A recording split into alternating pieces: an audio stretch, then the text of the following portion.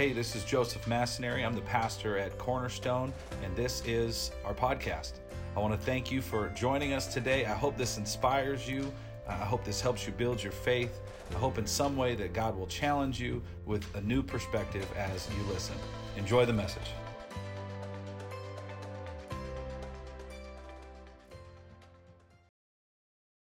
But today's message is simply titled, Living the Living Word. Living the Living Word. Kind of the thoughts of today's message is, why are we here? What are we here for? God, what is our purpose? What are we want to be used by God. Would any of you agree that I believe the purpose, one of the reasons God has us here is to use our life, to use our skills, to use our talents, to use the things that He has gifted us with, to use them for His glory. Anybody agree with that this morning?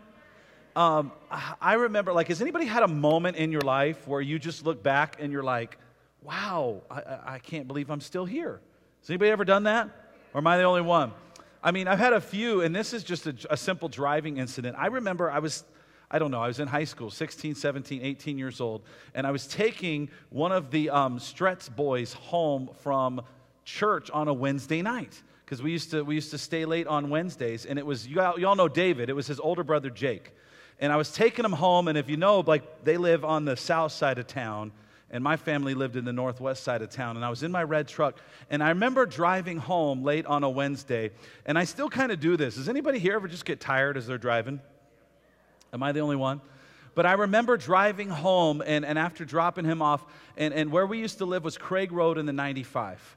And I remember, this is what I remember falling asleep at the wheel, and I remember, I don't remember passing Alexander. Does anybody know that overpass at Alexander?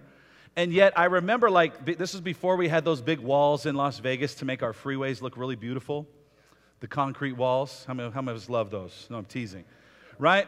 But there was a lot of space off of Craig Road and a lot of dirt. And so all I remember doing was waking up, and I was in a tailspin in my red truck.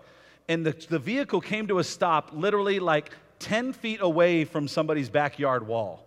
It was literally like that. And I remember just kind of waking up going, oh my goodness. And it was I was on the Craig Road exit. So I had driven from Alexander to Craig, pretty much snoozing at the wheel.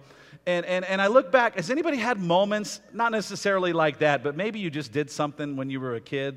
You know, some of us boys, we like to play with fire.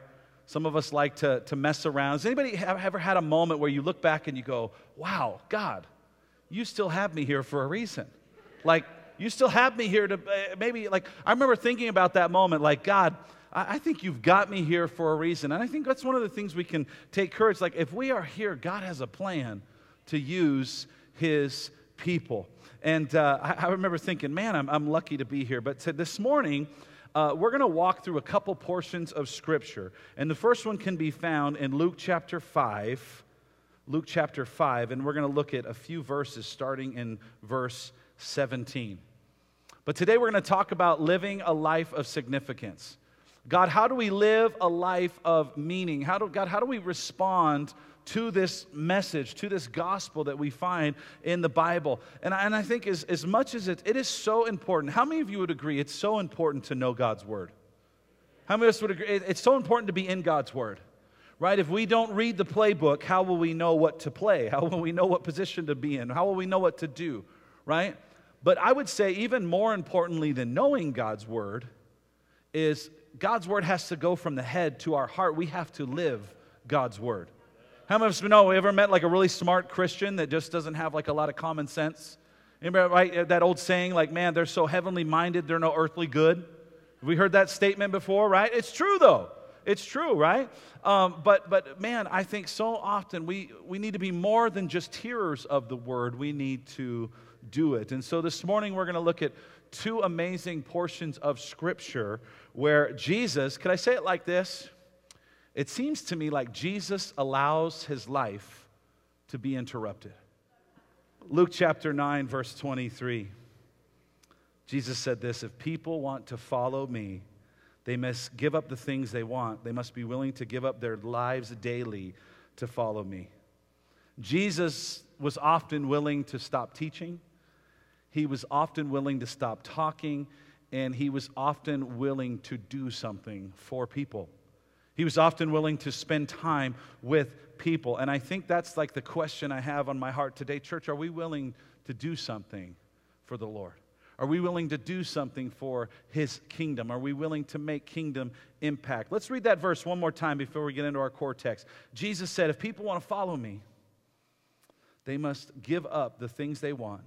They must be willing to give up their lives daily and follow me. What does this mean? What does a willing heart look like? What does a willing heart look like? We're going to answer that question today from two stories found in Scripture. And the first one, you may be familiar with it, but this is an interesting one about a man literally being lowered through a roof. It's found in Luke chapter 5, verse 17 through 26. Before we get into this Jesus example of interruption, I want us to just picture this culture, picture this house, picture, as we're reading Scripture this morning, picture your own living room. Anybody here ever had a party at their house? Nobody. Y'all are a bunch of we're antisocial here at this church, right? No, of course we have, right? Picture your house, picture a full party. And what I love about this Scripture is Jesus shows up. Let's read this by beginning in verse 17 of Luke chapter 5. One day Jesus was teaching, and Pharisees and teachers of the law were sitting there.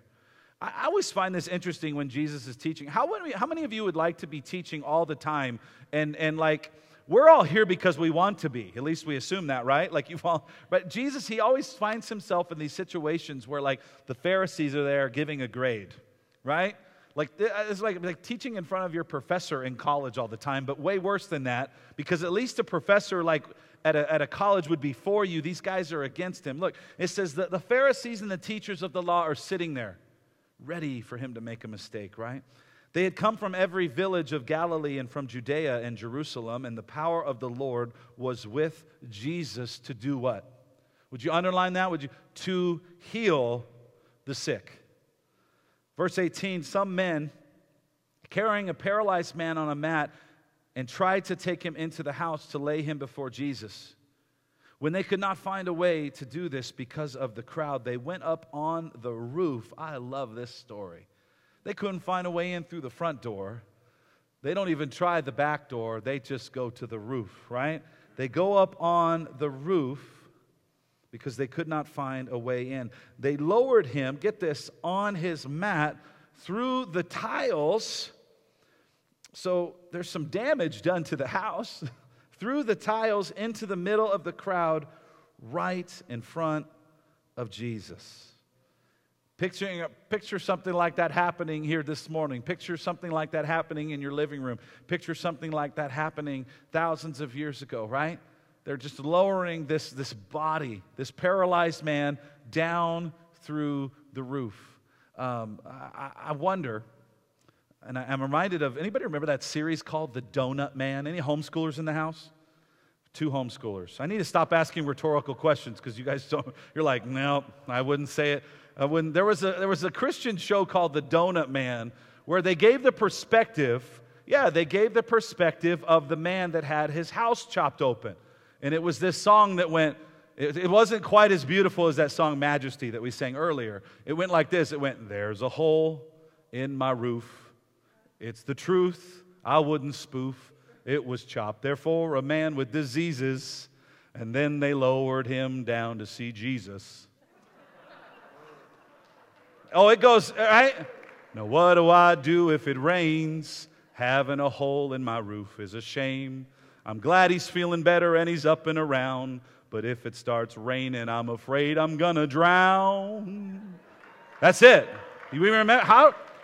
That's the power of Sunday school right there, baby. Right? I haven't heard that song in 30 years. And all of a sudden, that Donut Man song about this cat, about this guy, what is the guy thinking? Imagine them, it says they had to remove tile.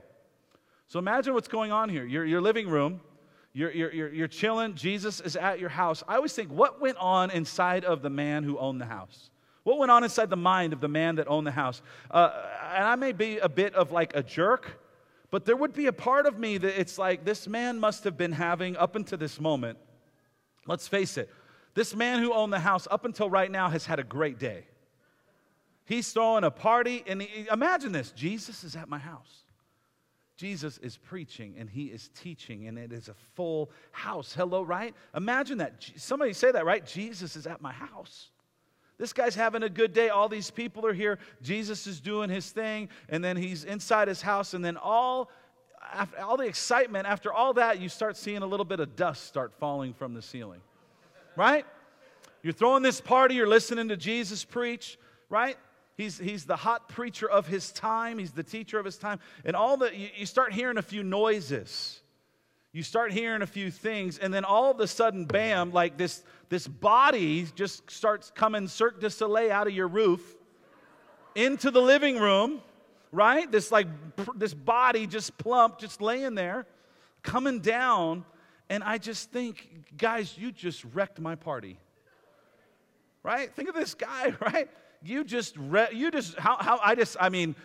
of our staff even knows. Right away I'd be going, how much is that going to cost? How much is that going to cost, right? Who did this? We couldn't have let him through the front door? Really?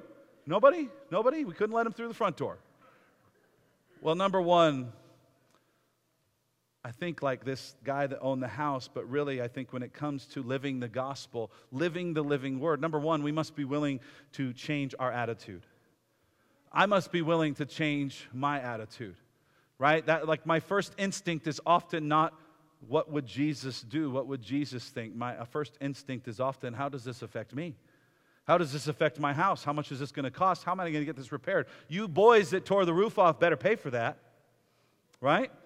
This guy, but I love it, this paralyzed man, he had friends that, he had no way to get into this house. He had no way to get in touch with Jesus. He had no way to touch the king, right? He had no way of touching Jesus, but his friends made a way. I love these friends. Goodness, we all need friends. They couldn't find a way inside the house, so they tore the roof off the house. Are we tracking here? Right? They literally tore the roof off the house to lower their friend down because they cared about him so much. But that's the same type of love on the example. And I wonder, man, they cared about their friend so much. I wonder if they realized this because they understood how much God cared for them. Right? Do we think about that sometimes? Like, I think sometimes it's easy to forget how much God cares for us. How much God cares for us, that he has an attitude that he cares about us, but he also cares about others. Our God cares about people. Would you just say that to someone? God cares about people. And often it's easy for me, it's easy to just kind of like put people by the wayside. God cares about people. Let's look at verse 20. Let's continue on in this passage. When Jesus saw their faith. I love that. He just saw their faith. He said, friends, your sins are forgiven.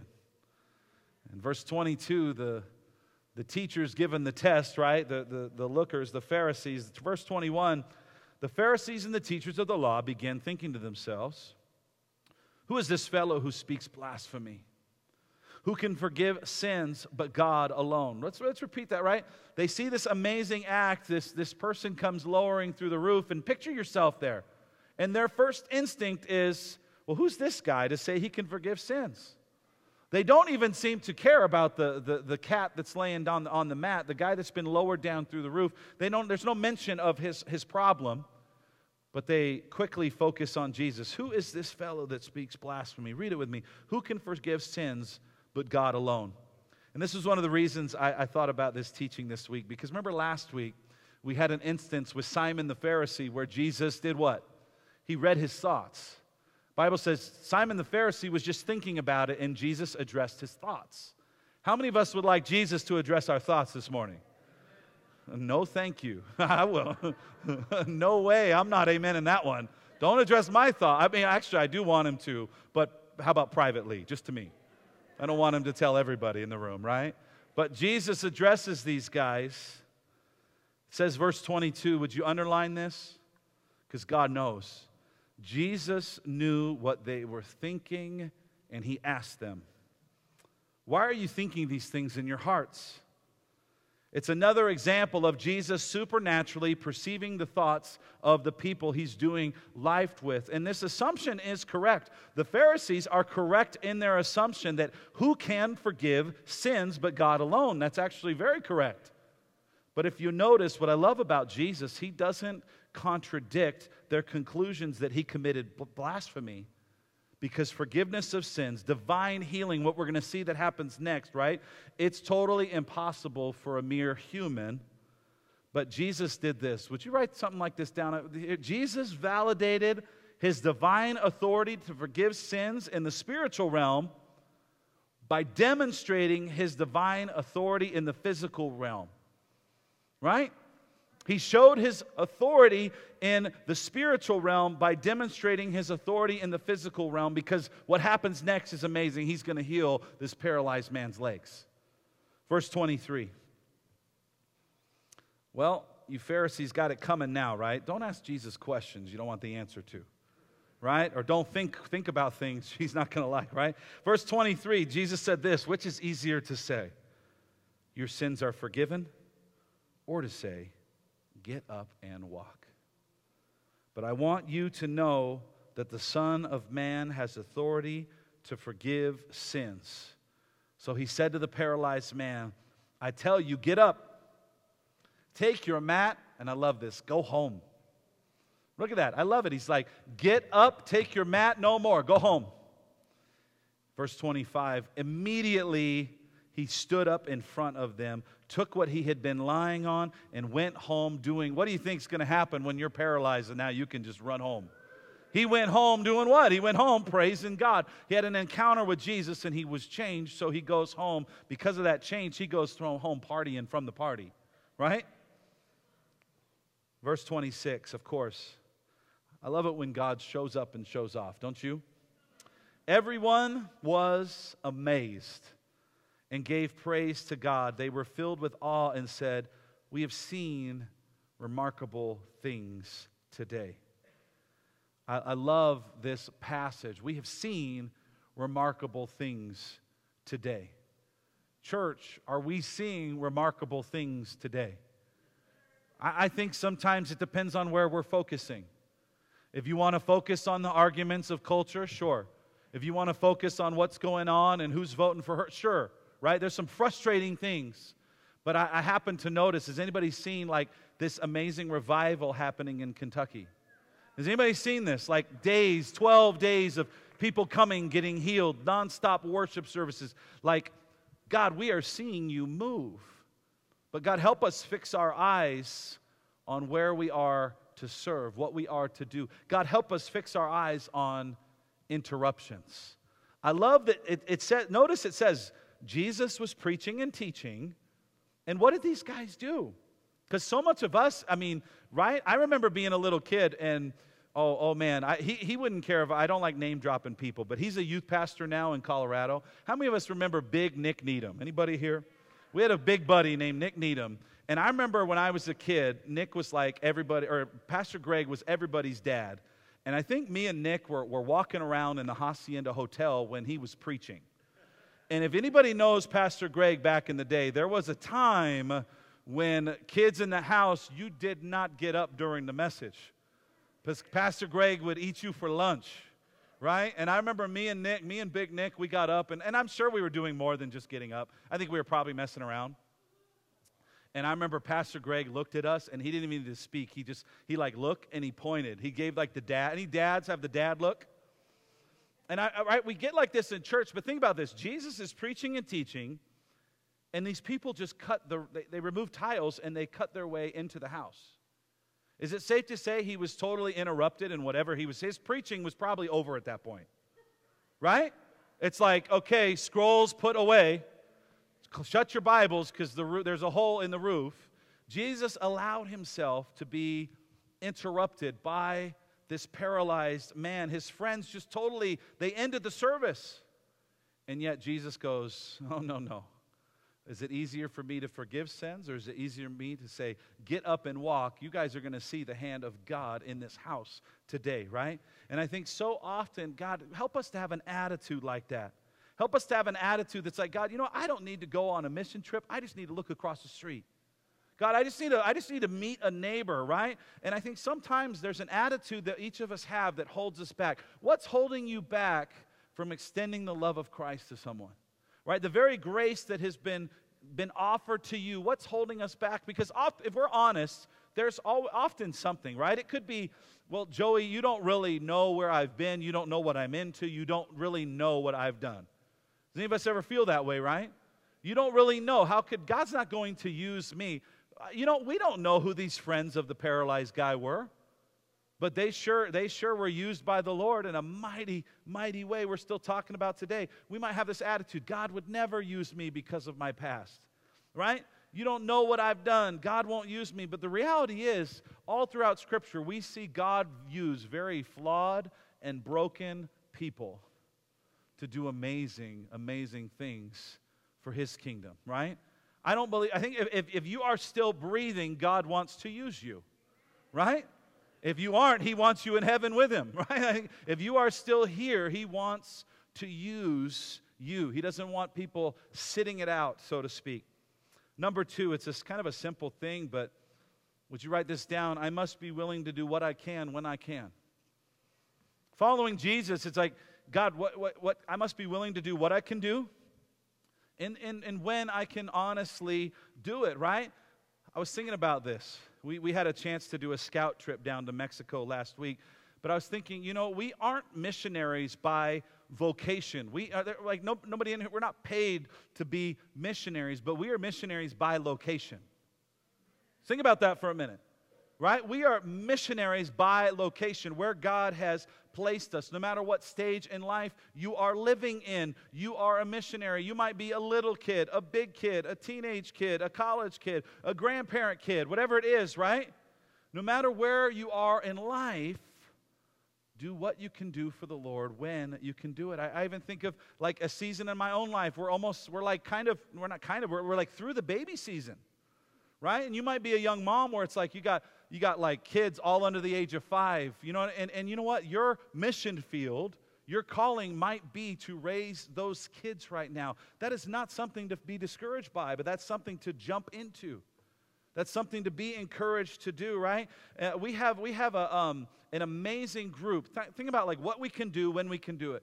Some of you, and they won't want to raise their hands anyways, and you guys aren't the type of crowd that's into raising your hands today, but we have a lot of amazing retired folks that literally feed our community through our food pantry ministry, right? They stand out here they do. I don't know, some of them, would you raise your hand if you're in here and you help with that? I know Chuck's over here, Linda's over here. Linda, would you raise your hand? You're here every Wednesday, right? But man, there are some folks that they do what they can do when they can do it, right? And they give so many food boxes each and every week, making a difference. No matter what season or stage in life you're in, God wants to use your gifts. He wants to use your talents. Can we get into one more story in Scripture today before we close, as I kind of get to the halfway point? Is that all right? Would you flip over one more chapter in Scripture? And we're going to read through a lot of verses, actually. I think 10 or 11 more. John chapter 8, verse 1. John chapter 8, verse 1. And this is another section of Scripture that kind of makes me scratch my head a little bit. And it kind of seems like, these Pharisees were some messed up dudes. They were some interesting cats. But let's read about this story, the second story of Jesus doing ministry. And while He's doing ministry, He's totally interrupted. Okay? Verse 1, Jesus returned to the Mount of Olives. But early the next morning, He was back again at the temple. A crowd soon gathered, and He sat down and He taught them. As He was speaking, the teachers of the religious law and the Pharisees, they brought a woman who had been caught in the act of adultery. A lot of grace on display from these guys, right? Interesting to me. There's so many questions we could ask about this story, right? This would be one where, like, man, if you're having coffee this week with someone, just talk about this story, because it's kind of like if you place yourself in the culture, if you place yourself in the story, there's a lot going on that's going to make you scratch your head. But the Bible says this, not only did they bring her in front of Jesus, it says this, they put her in front of the crowd.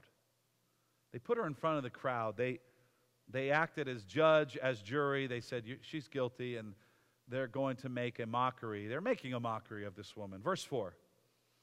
Teacher, they said to Jesus, this woman was caught in the act of adultery.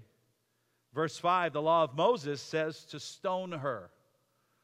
And that is accurate. The law of Moses says to stone her. That is what is written. What do you say?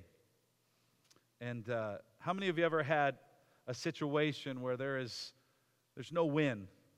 Jesus is being put on blast. He's being put to the test. He's basically, they're just trying to trick him, to trap him, to mess with him, to just keep poking at him, right?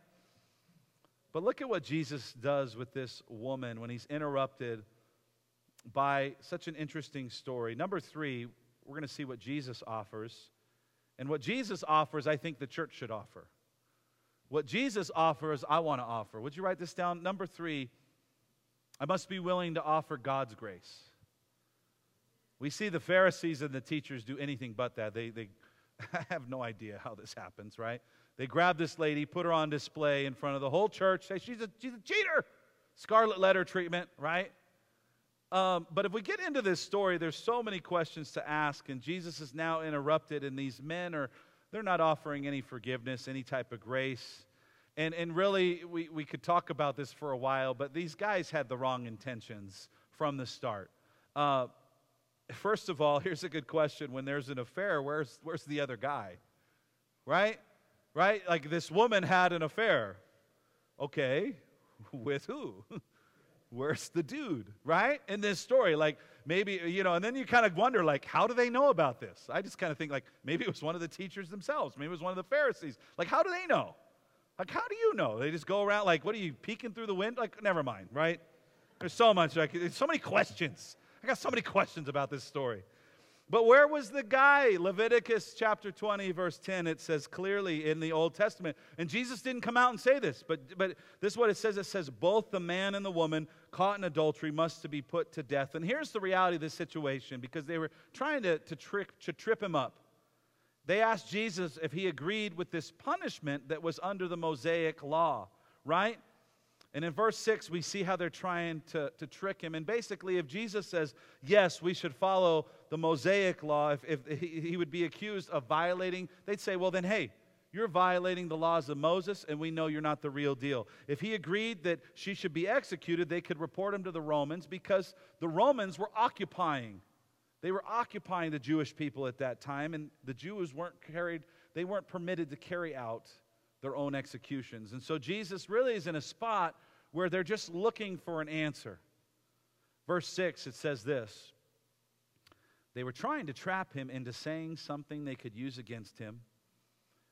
And look what Jesus did. It says, but Jesus, he stooped down and he wrote in the dust with his finger. I love that it says Jesus didn't answer.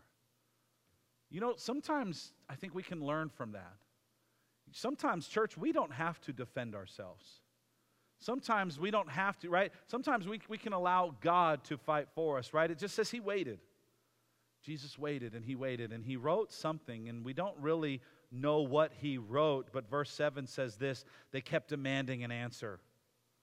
So he stood up again, and he said, since you want an answer, he said, all right, but let the one who has never sinned throw the first stone. And then it says this in verse 8. He stooped down again, and he's just writing in the dust 2 times. 2 times. He's just writing in the dust. He didn't say the woman should be punished for her offense. He didn't say she shouldn't be. But he said, who has the authority to execute this divine punishment? Who has the authority to do this? And you know what's interesting? The only one who had the authority to pick up a stone and actually use it, right, is the one that said, no. Whoever has not sinned, go ahead and start throwing stones. Jesus could have condemned the woman. He could have condemned her, but he was the only one qualified to throw a stone at her. Let's look at verse 9. When the accusers heard this, they slipped away one by one. Isn't that interesting? Think of yourself being here, this mob mentality. This scarlet letter moment. I think of those books I read in high school, right? We got to get rid of her. She's a sinner. And then all of a sudden, they just kind of zip their lips, and they just quietly back away, and they go about their day. They slipped away one by one, beginning with the oldest, probably the wisest of the group, right? The oldest, I love how it says that, beginning with the oldest. How many of you know sometimes ages, they figured it out quick? It says, beginning with the oldest, they were like, have I ever sinned? And they looked back on their life, and they remembered being in their 20s. And they were like, oh, I did. They remember being in their teens. Oh, I'm going to go on about my day today. Beginning with the oldest. I love Scripture. Until only Jesus was left in the middle of the crowd. With who? Look who he was with. It says, with the woman. With the woman caught, brought before the crowd. The woman who they intended on, they embarrassed her. Verse 10, then Jesus stood up again. And it's interesting. Like, is he just still down there scribbling in the sand, right? It says Jesus stood up. And look who he faces. He sees the woman. He stood up again and he says to the woman, where are your accusers? It's like, poof, they gone, right? It's shocking, right? When they all kind of deal with some issues of the heart. Who has never sinned? Go ahead and throw a stone at her. He says, oh, it's interesting. They're all gone, aren't they? But he looks at her, and look at what Jesus says. Where are your accusers? Didn't even one of them condemn you? Didn't even one? Verse 11, no, Lord, she said. And look what Jesus says. Well, neither do I. And he says, go and sin no more. Go and sin no more. I don't condemn you, right?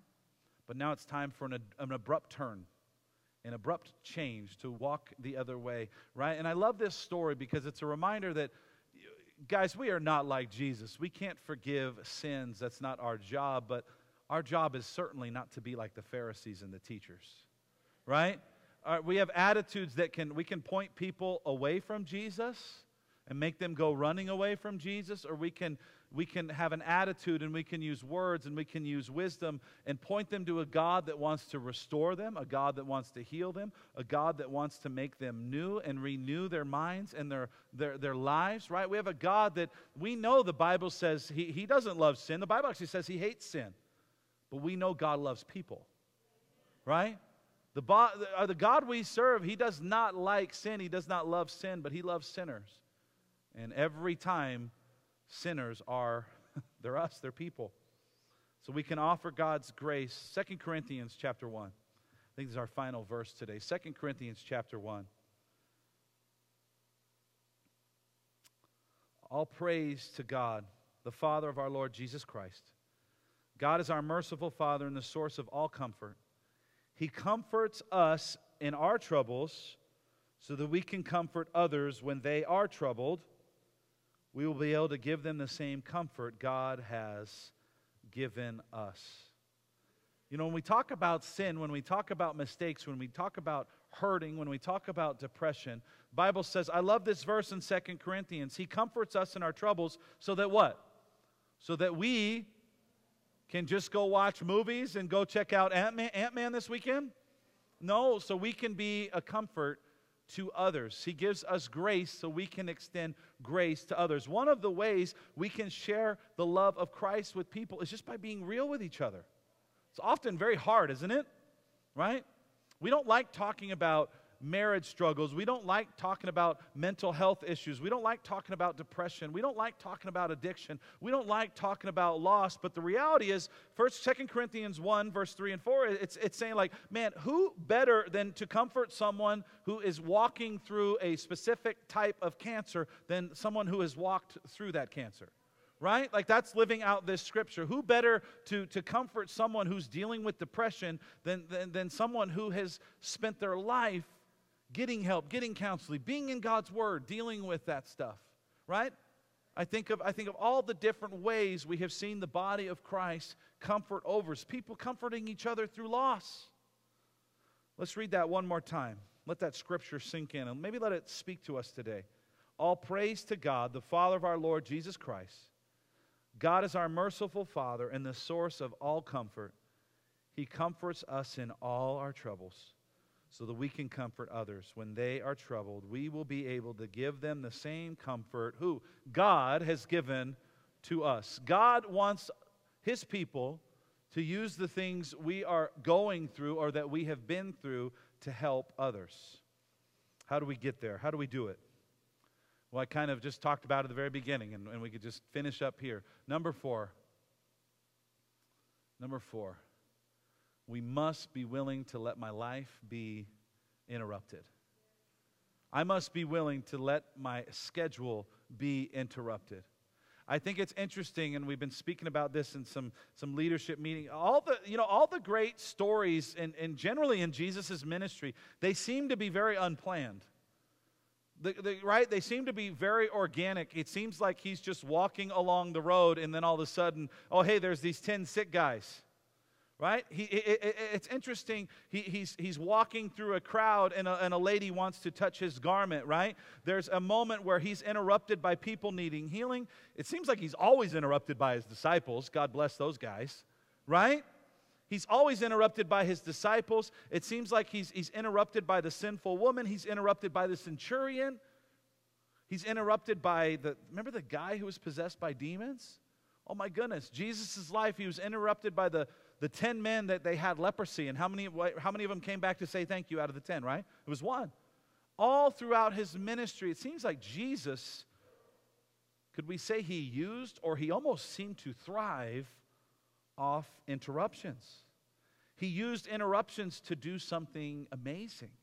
He used interruptions as opportunities, right? And I love it because He wasn't distracted by the craziness coming down through the roof. But Jesus used interruptions to show the power of God. I wonder how often God has a situation planned out for us each and every day that maybe, is it possible that we miss it because we are so concerned with something else? Right?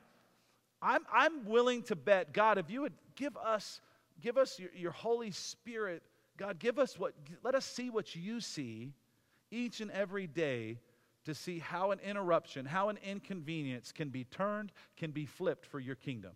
Right? But so often it's like we get caught up in our stuff. I feel like, man, anybody here easily distracted? All of us? Right? I feel like we're so easily distracted. It's like, what are your distractions? It could be money. Your distraction could be a relationship. Your distraction could be sports. It could be TV. It could be work. Whatever it is, what keeps us from doing what God wants us to do? I love this verse. Luke chapter 9, verse 62. Anyone who puts his hand to the plow and then looks back is not fit for the kingdom of God. And this is an interesting verse because this is Jesus talking in this verse. The Living Bible says it this way, and I can relate to this translation a little bit more. He says, anyone who lets himself be distracted from the work I planned for him is not fit for the kingdom of God. That's from Jesus, right? That's not my opinion. That's God's word. Can I read that one more time? Because is anybody here? I read that verse and I go, ouch. Ouch. Oh, that one hits. But it speaks to me this morning. Because it speaks to me about what's the priority? What am I pursuing? Is it money? Is it things? Is it just the busyness of a day? Right? But let's read this verse one more time. This is found in Luke chapter 9, verse 62. And this is a big one. How many of us sometimes we come across Scripture and we're like, ooh, that one got me. Right? Anyone who lets himself be distracted from the work I plan for him is not fit for the kingdom of God. I would argue that culturally we are more busy with stuff that doesn't even matter than ever before. We are more distracted by things that do not matter than ever before. If you don't believe me, just watch like a teenager on their TikTok. Or maybe watch an adult on their TikTok. I don't even know, right? But like we're like so distracted. I think we have to make a conscious effort to allow our day, to allow our thoughts, to allow ourselves to be interrupted. We have to make it's like work. We got to make our faith work. We got to put it into work and say, God, I'm willing to be interrupted today. I'm willing to turn my phone off at that meeting today. I'm willing to look at this person across the table in my eyes and actually talk about something other than football now that football season's over. Whatever, right? But I'd say, man, I think one of the greatest ways God will use our life is if we just allow ourselves to be interrupted. If we allow ourselves, can we say it like this? Sometimes interruptions are inconvenient. Nobody said amen on that one, but that's an amen. Sometimes interruptions are inconvenient.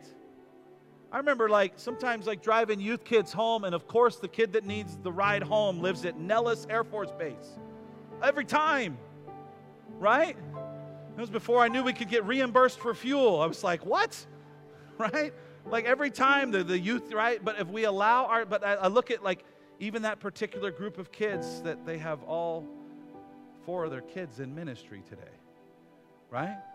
If we allow ourselves to be interrupted, if we allow ourselves to be inconvenienced, just like this paralyzed man, he had no way of getting through that front door on his own.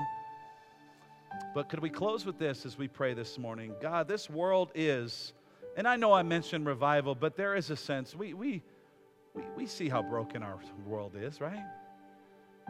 We can focus on revival. We need to focus on all of it, but our world is broken because of sin. And we see the repercussions of sin everywhere, right? But the reality is there are people that are dealing with pain that they didn't ask for. There are people dealing with pain that they don't understand. And what can we do about that? But I think it's like that. God is looking for people that are willing to be inconvenienced. He's looking for people that are willing to lose some of their time, willing to lose some of their money, inconvenienced by hurt, sinful people. God's looking for people that, you know what, God, you can change my plans today. God, you can change my plans today. You can change my dinner plans. You can change my plans when I go to work or the gym, whatever it is, right? But man, I think of kind of what I said earlier. We don't have to go to Mexico or Africa. I mean, it's really good that we do those things, that we serve people, that we show them God's love, that we take the gospel to the world, right? But man, I think sometimes we forget, just go across the street. Just say hi to your neighbor. Just go across the street. Do the people you work with know about this king that you serve? Do the people you work with know? Do they know, or do you just quiet about it, right? So as we close, will we be people that help? Will we be people that are interrupted like Jesus was interrupted? And it's interesting because every time Jesus was interrupted, it's not like he was interrupted by the celebrity of the day, was he? Maybe the centurion had a title, he had a name, but he had a big ask. He had a request. Most of the time when Jesus was interrupted, he was interrupted by the sick. He was interrupted by the lowly. He was interrupted by the hurting. He was interrupted by the broken. He was interrupted by the cheater. He was interrupted by oh my gosh, he was interrupted by dirty, dirty people. That's just the reality of it. Most of the time, he was interrupted by dirty, broken, sinful people. And here we go, he was interrupted by lost people. He was interrupted by people who were lost. And can we just be folks that maybe when we leave today, God, the Holy Spirit just stirs something in you that says, you know what? God, interrupt me today, interrupt me this week, that I may point someone who is lost in the direction of Jesus. That I may just point them your way. In Jesus' name, let's bow our heads. God, we come to you and we thank you for this time in your word. God, can we just, maybe if you're like me, I feel like this is on my heart. God, forgive me for those times where I don't want to be interrupted. That's my prayer today. God, forgive me for those times where I don't want to be inconvenienced by people. Because sometimes people are inconvenient.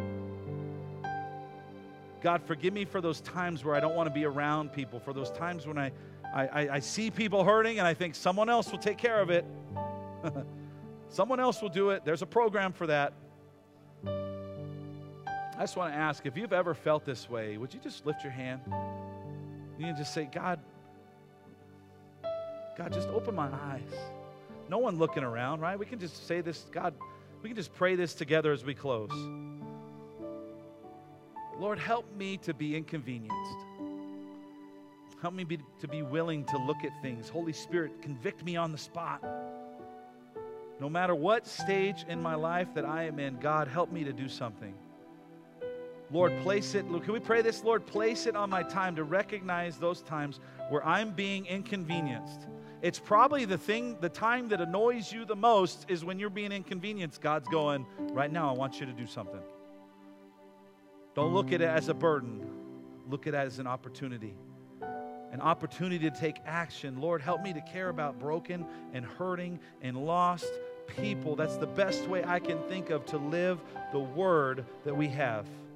In Jesus' holy name we pray. Can we say amen? Amen. Thank you for joining us today, and a special thanks to those who give to Cornerstone. You know, it's because of you, our ministry, it's possible. You can click the link in the description to give now or visit us at cornerstonelv.com. And if you enjoyed the podcast, you can subscribe, you can share it with friends, share it with family, help us spread God's word. You can also join us live every Sunday. We invite you, 9 a.m. or 11 a.m. We stream service live. Thank you again for listening.